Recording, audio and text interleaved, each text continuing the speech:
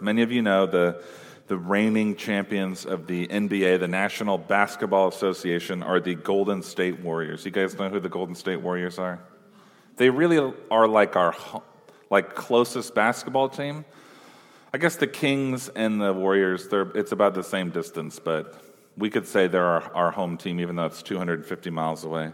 So the Golden State Warriors, they kind of have a dynasty going. They've won 3 out of the last 4 championships, and they're the favorites to win the title again this year. And when you watch the Warriors play basketball, even if you don't know that much about basketball, you can see that they seem to be having a lot of fun, that they're enjoying it, and you can get caught up in their style of play because they shoot a lot of three-pointers. They're really fast, and they can just score like 20 points in 2 minutes, and you're just like, I can't believe how skilled they are and how quick they are and how fun it is to watch them. They kind of play with a sense of joy. And so if you've been following along this season, they have experienced some injuries and some conflict within their team. They had to suspend one of their star players because he got in an argument with one of the other players, and it became like this public thing. And they're still winning most of the time, and it feels like their fun brand of basketball. It's just a little bit harder to come by. They seem like they're white knuckling a little bit. They're pushing a little bit. Like, we're still the best team, but we're not having as much fun as we were before. You could say that joy has been difficult for them to find. And in a recent article on ESPN, the writer Nick Friedel, he was interviewing several of the players on the Warriors, asking them of this question about their joy, and they're looking for joy, and they're trying to regain it as a team together. And one of the players, Klay Thompson, who was not known for being he doesn't talk a whole lot, he said simply, "Had it, lost it." Talking about joy. We had it, and we lost it. And I think, it's 4 words, had it, lost it, but I think they really speak to the elusive nature of joy. Joy it's hard to find, and it's hard to keep. But it's something, even though it's difficult to find it and it's difficult to keep it, it's something that we are constantly looking for. The writer Blaise Pascal, he was actually a mathematical genius, but he also wrote some really powerful things. He died in 1662. This guy had lived a long time ago, 350 years ago. He says, "All men seek happiness. This is without exception." That's what it means by all. All men, all people seek happiness. We're all seeking joy. This is without exception. And I agree with Mr. Pascal that we all want joy, and we're constantly on the hunt for it in some way or another. The writer Flannery O'Connor, she called it stalking joy. She imagined herself like a big cat in the grass, looking for joy, hunting for joy, stalking it like prey. And so that idea of looking for joy in that way, it gives us a sense of alertness, like we're looking around, we're on the hunt, that it's not just something we're waiting for it to show up, but we are pursuing it. We're going after joy. And I think that alertness, that watchfulness, it fits so well within the theme of Advent, because the season of Advent is supposed to help us watch and wait, to be alert and ready for Jesus' return, for his second coming. And we've been walking through this season of Advent, trying to connect Christmas, Jesus' first coming, to his second coming, which is in the future. It has not happened yet. And even though Jesus, he spent so much time talking about looking ahead, being ready. Many of his parables talked about this, for what is to come when the master returns. He spoke a lot about it, but we don't spend a lot of time talking about Jesus' second coming, and if we do, it's usually pretty weird. So I know for my own Christian journey and discipleship, I just kind of stayed away from talking about the second coming because it's mysterious. There's a lot of language that's confusing in Revelation, and you just go, you know what? I'll study that at some point. I'll take a look at that at some point. But it's not something that we consider a whole lot. But the season of Advent is actually it's been established to help us think about Jesus' return, to have hope and to have expectancy, to not just remember what happened, but what is going to happen, what is to come, because there's more to come. So in the first week, we talked about Jesus' call to watch and to wait with expectancy and with hope. And the second week, last week, we talked about waiting and watching expectantly for the kingdom of God to come. It has come and it will come. And then this week, we are talking about watching and waiting for joy. And when we talk about joy, when we talk about anything like this, a theme, you have to say, well, what is it? What is joy? And you can define it in a lot of ways.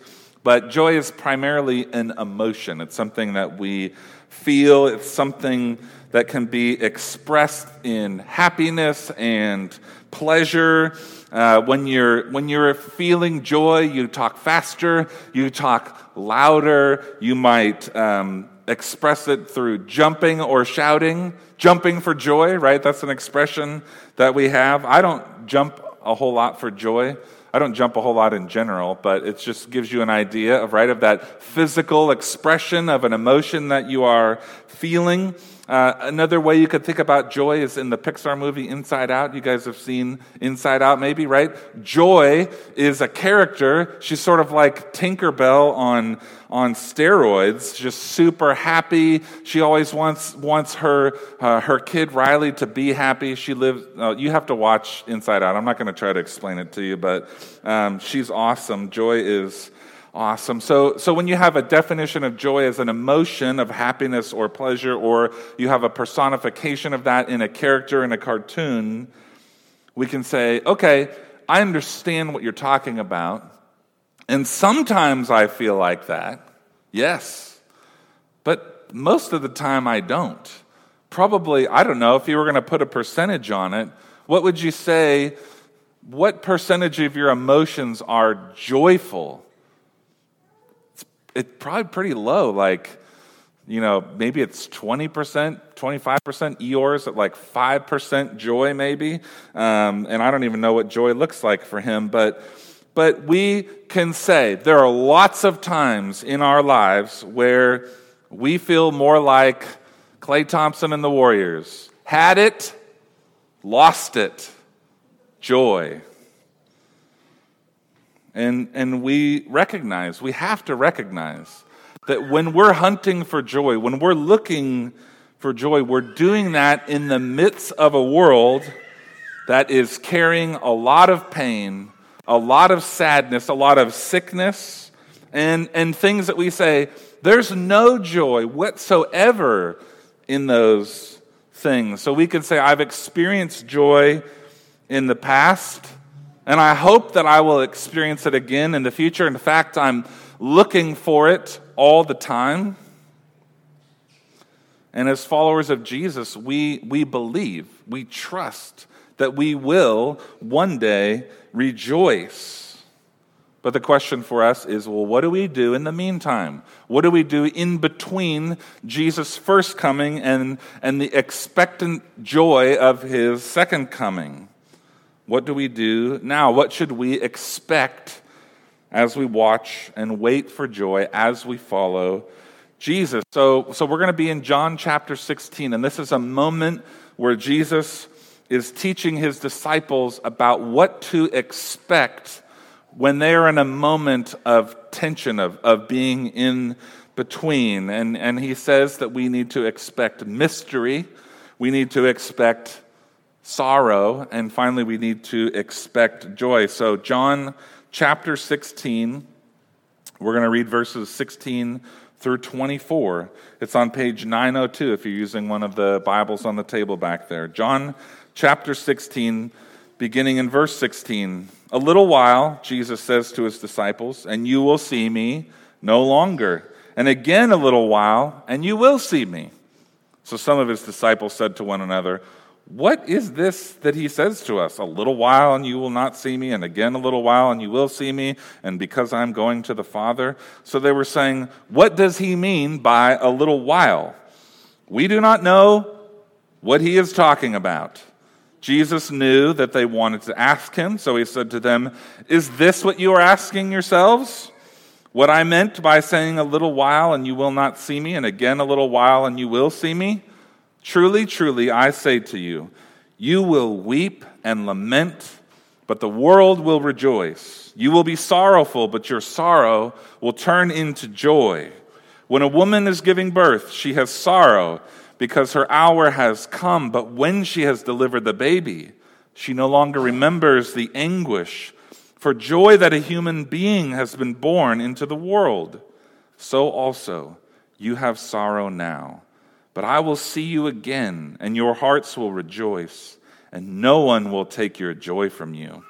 In that day you will ask nothing of me. Truly, truly, I say to you, whatever you ask of the Father in my name, he will give it to you.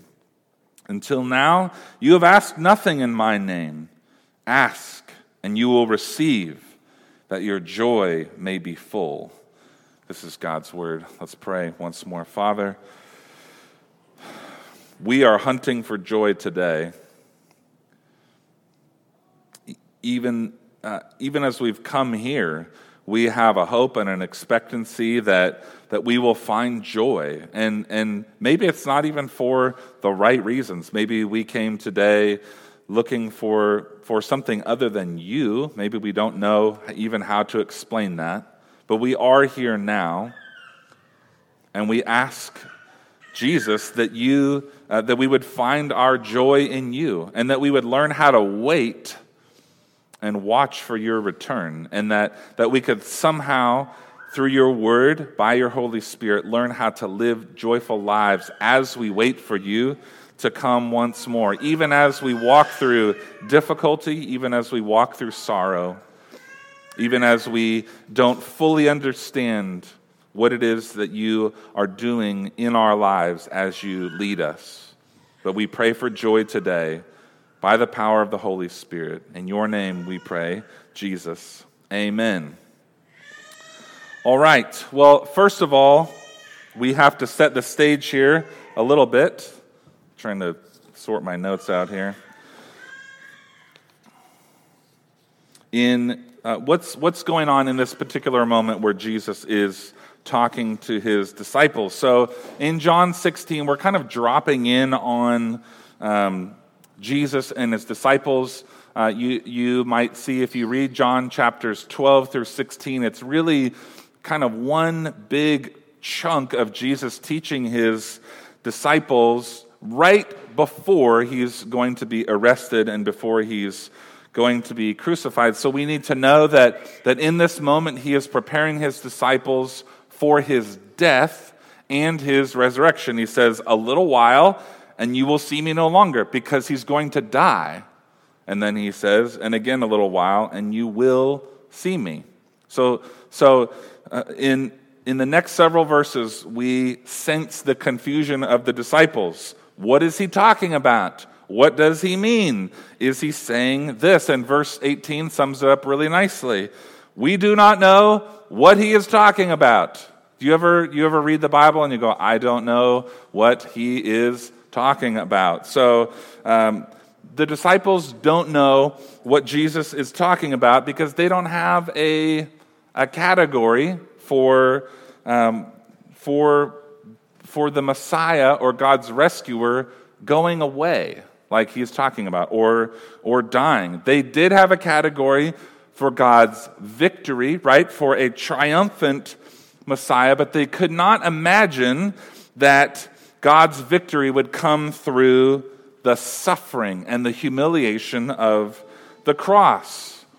And then there's just aside from their categories that they had, the way that they read the Old Testament, Jesus, the way he says this is kind of confusing a little bit, and Jesus does that sometimes. He says things in a way that aren't immediately obvious. So Jesus is talking about his death and resurrection. If that's the case, what does it have to do with us today and with the season of Advent? How do we kind of connect the dots there? And so here's something that you need to understand about reading the Bible, reading God's Word, is that sometimes it's talking about a specific event that we can also translate into our present day circumstances. So we could say if Jesus is talking to his disciples, we can sense in many ways that he's also talking to us. Now, you have to be wise. You have to be thoughtful. You can't apply every single thing in the Bible, like there's verses that talk about a woman driving a peg through a man's head. Like, don't ever do that, okay? So, that doesn't apply to you, okay?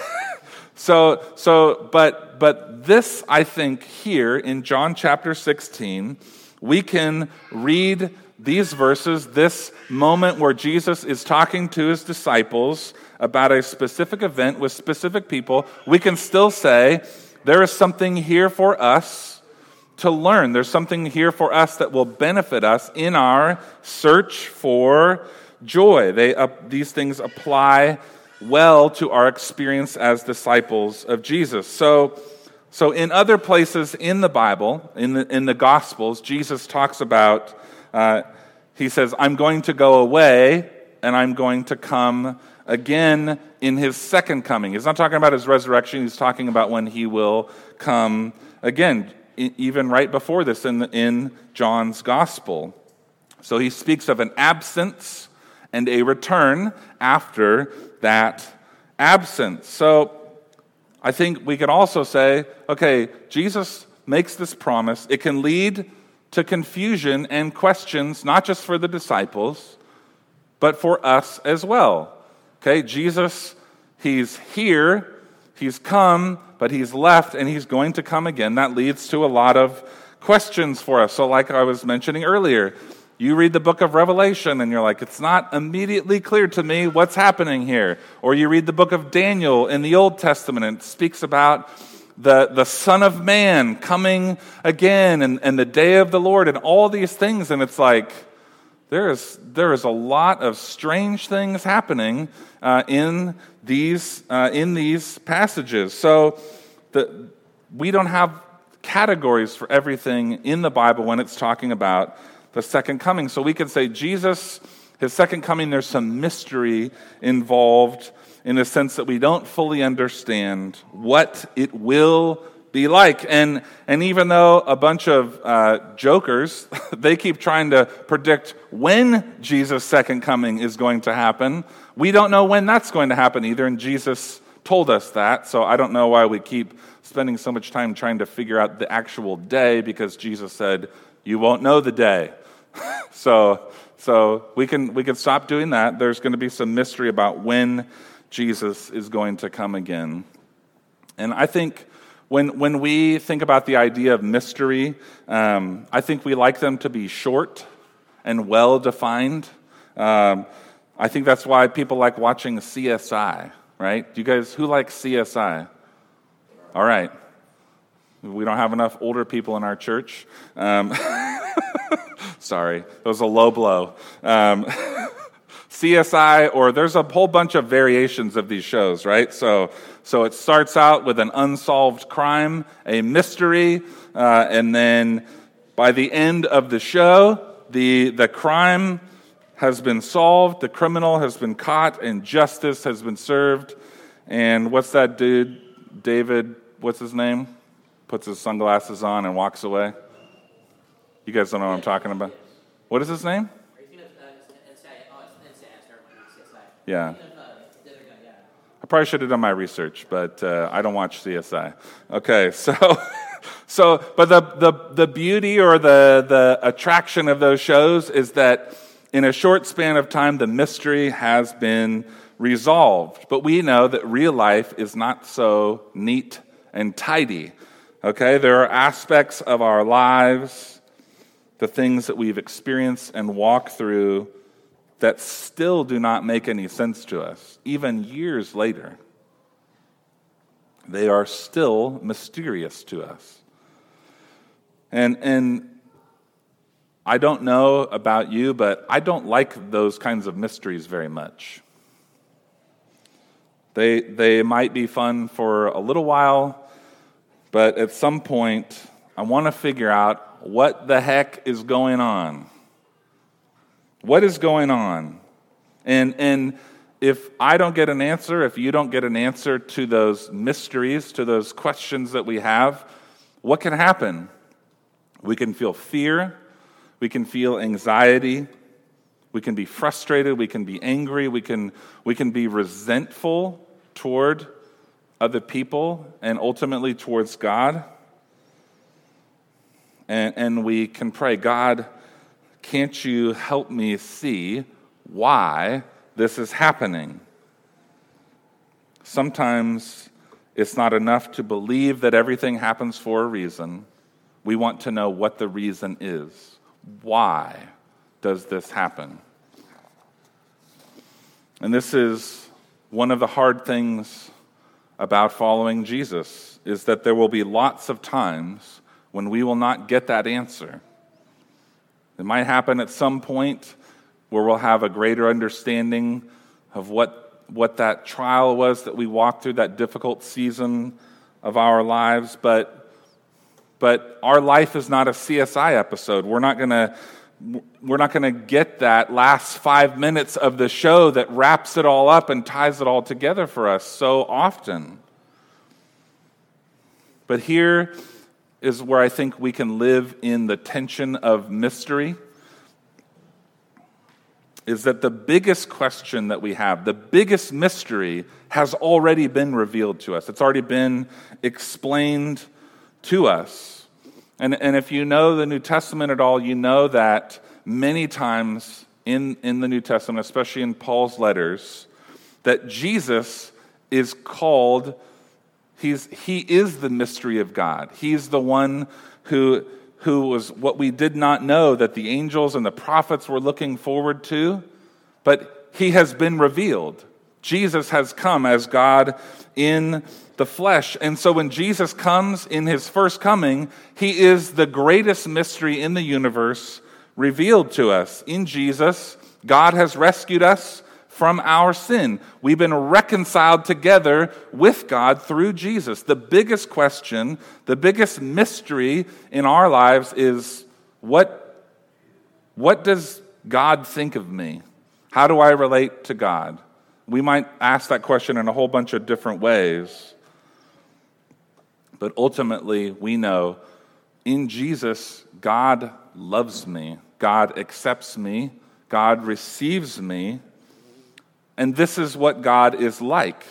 Look at Jesus. Look at who he is. Look at what he has done. So we can expect mystery as we follow Jesus. We don't know why everything happens in the way that it does, but we can trust, we can know, we can be confident that God is leading us in a way that is for our good and for God's glory.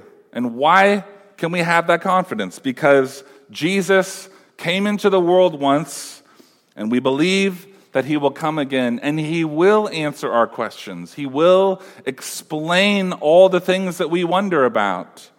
And so, if we have that trust, if we have that faith, we can actually experience joy without knowing all the answers to every question that we have, even as we wait. So we can expect mystery, but we can experience joy in that mystery by trusting and believing in who God is through Jesus. All right, so after Jesus tells his disciples to expect some mystery, he continues by saying that they should also expect sorrow. Verse 20, truly, truly, I say to you, you will weep and lament, but the world will rejoice, and you will be sorrowful. On to verse 22, so also you have sorrow now. Again, Jesus is speaking specifically here of his death. You will weep, you will lament, while the people who put me to death, they will be celebrating, they will be glad. But again, we can take what Jesus says to his disciples here and we can connect it to our own experiences as Jesus' disciples today. We are not immune to the hurts and the pains of this world. Just a little bit further in John chapter 16, we hear Jesus say, "In the world, you will have tribulation."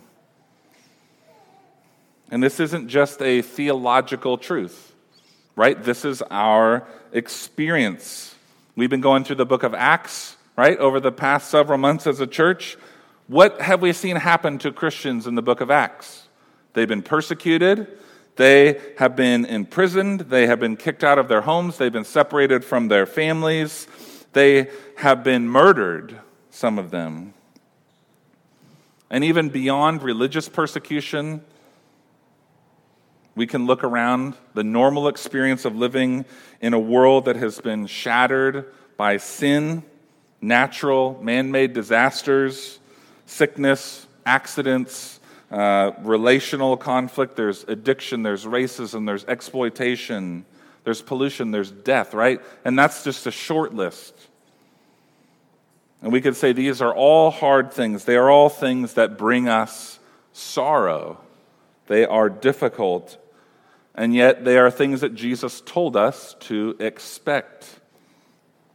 Tim Keller is a pastor that I've referenced many times. He's a pastor and an author from New York. And he says that when we become a Christian, we actually become more sorrowful. We actually, like our sadness can actually increase. And that sounds a little bit strange, right? I thought we were supposed to be joyful. I thought we were supposed to be happy. What does he mean when he says that we become more sorrowful?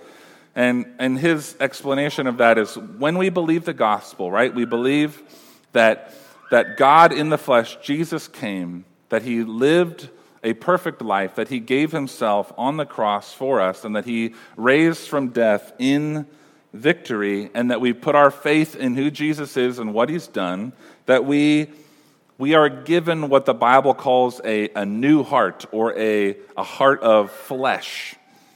So we could say, when we believe the gospel, when God saves us, he takes our cold, dead, hard heart, or what the Old Testament calls a heart of stone, and he gives us a heart of flesh.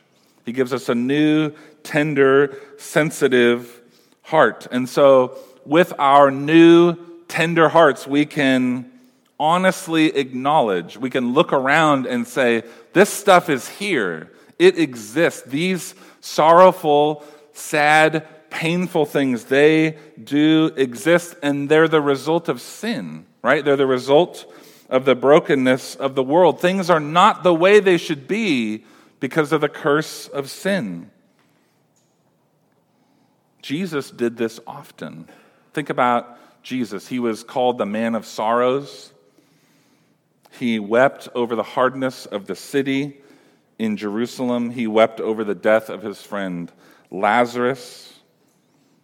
Jesus knows our sorrow. He experienced it. He walked through it as well. And so when we follow Jesus, when we are walking with him as his disciples, it frees us from pretending to be happy all the time. It frees us from an illusion of a pain-free life. If you want a pain-free life, Jesus is not the way for you. Right? We're going to experience sorrow. So we don't have to act like we are happy all the time. We don't have to pretend that things are always good. Things are always fine. We can express how we are actually feeling. We can pour out our sorrows to God, and we can pour them out to one another. And that's part of what our longest night service on Friday is meant to do, is to say, here's an avenue, here's a venue for us to pour out our sadness and our sorrows about the brokenness in our own life and the brokenness in the world before God. So when we follow Jesus, we can expect mystery and we can expect sorrow, but we are not left in a place of confusion and sadness, because the final thing in this passage that Jesus tells us that we can expect is joy. He says in verse 20, "You will be sorrowful, but your sorrow will turn into joy. When a woman is giving birth, she has sorrow because her hour has come. But when she has delivered the baby, she no longer remembers the anguish for joy that a human being has been born in the world. So also you have sorrow now, but I will see you again, and your hearts will rejoice, and no one will take your joy from you." The last word that Jesus gives his disciples here, and that he's giving to us, is one of overcoming joy. Joy that overcomes our sorrow. There is mystery. There is sorrow within the Christian life, within walking with Jesus. But Jesus says those things can be overcome by the joy that we have in him. And not just for what is to come, but even in our daily experience. He says our sorrow will be turned or changed or transformed into joy. And he uses this picture of a mother who has had a baby. She's gone through childbirth. And obviously I've not gone through this firsthand, but I've been in the room, right? And many of you can relate to this as mothers. The pain of labor, it gets washed away in this wave of joy. And that's why it's such an emotional moment. If you've been in the room, you see it happen, big burly guys who haven't cried since they were like 7. They're just blubbering like a baby. And I'm not talking about myself because I've cried a lot, so that's not that abnormal. But you just like, it's an incredible wave of joy and excitement and newness of life, and it's just incredible. It doesn't mean that the pain is gone, right? A woman's body can take months to heal after childbirth. It can leave. It could be a woman's body can be permanently changed because of childbirth. But in that moment, even though the pain is still there, the primary emotion is joy and excitement and gladness and delight. And in picturing it's this picture that Jesus is giving us, that sorrow is temporary and joy is eternal, a joy that cannot be taken away. Tim Keller says sorrow is always a temporary condition for a Christian. Joy is a permanent condition. Sorrow is always a temporary condition for a Christian. Joy is a permanent condition. And this is the language of Jesus. This is the storyline of the Bible. After the long night, the dawn comes, right? After death comes resurrection. After Good Friday comes Easter. After sorrow comes joy.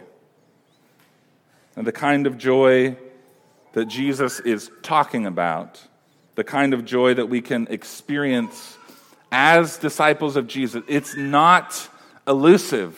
It's not fleeting. It's not just like a shadow or a butterfly that we're chasing around. Jesus says, the joy that you can have in me is a foundational joy. It's a rooted kind of joy. It's a confidence that you can have that doesn't waver, and it doesn't get shaken or torn down because of the circumstances that you are walking through. Why is that? Because he's going to come again. We believe that's going to happen. So Jesus says, I'm going to come again. I'm going to set all things right. And the things that are not as they should be will one day be as they should be. And I think that's the beauty of Christmas, is remembering Jesus has come. And he did exactly what he came to do, and he's going to come again. Christmas doesn't just speak to the past, what has already occurred. It speaks to what will happen in the future. Yes, Jesus was born. Yes, he lived a perfect life. Yes, he was crucified. Yes, he was raised from the dead. And all of that is cause for joy. That can bring us joy, but that's not everything. That's not all that he's going to do. He's going to return.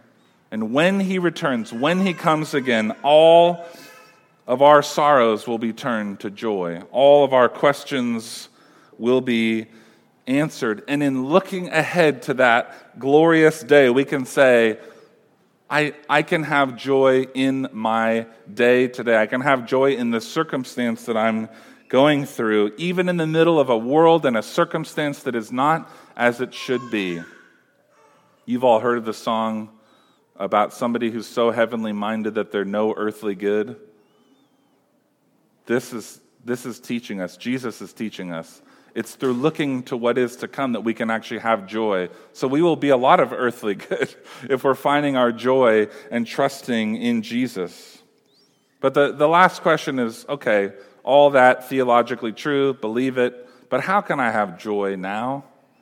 How can I have joy today, tomorrow, the next day, when I'm going through difficult things? We can say, okay, the gospel tells us that we've been reconciled to God through Jesus. There's nothing that can separate us from him. Our joy is eternal, and it's something that he has done for us. It's not something we did for ourselves. He says on the cross, it is finished. So even without doing what we should do, Jesus has done it for us. And so the gospel, remembering the gospel, rehearsing the gospel, proclaiming the gospel to one another, that can actually bring joy into your life.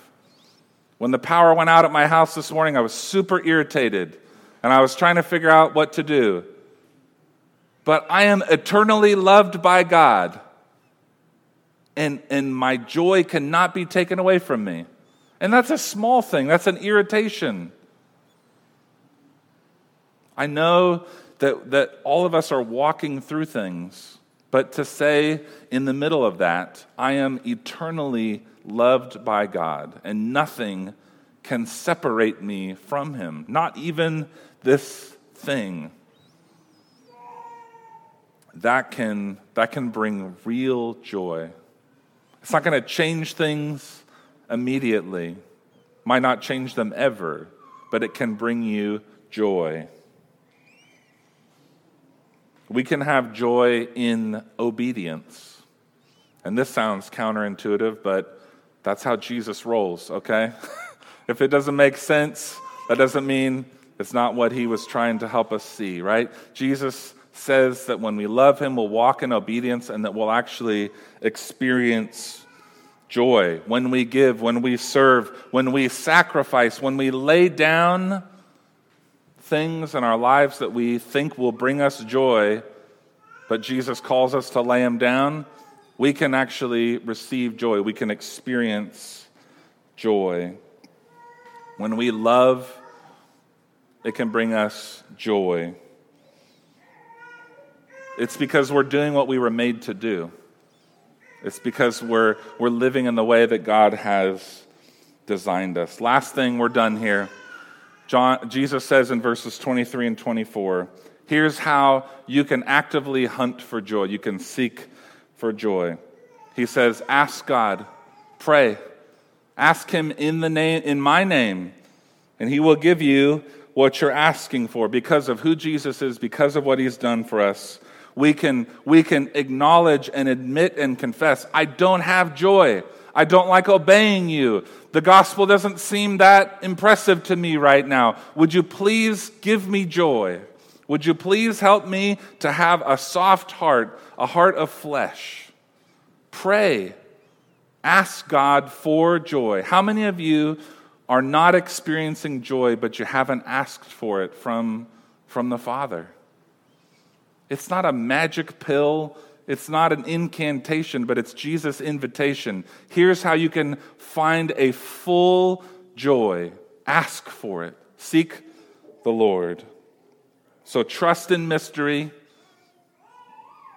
Pour out your heart in sorrow and walk in joy and pray to walk in all of that.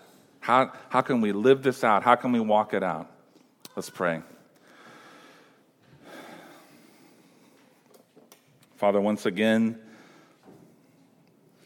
we could pray this all day. We don't fully find our joy in you. We're constantly, our head is on a swivel. We're looking for joy in other places. We're looking for satisfaction and happiness in things that you may have given us, but they're not you. And so in this moment, in this time that we have, would you, Holy Spirit, be calling us back to Jesus, to find our joy in him, to believe the gospel as it relates to the circumstances that we're in, to lay down our questions and our sorrows before you and to pour them out, and to seek you, to look for joy in you. Would you revive our hearts, Lord Jesus?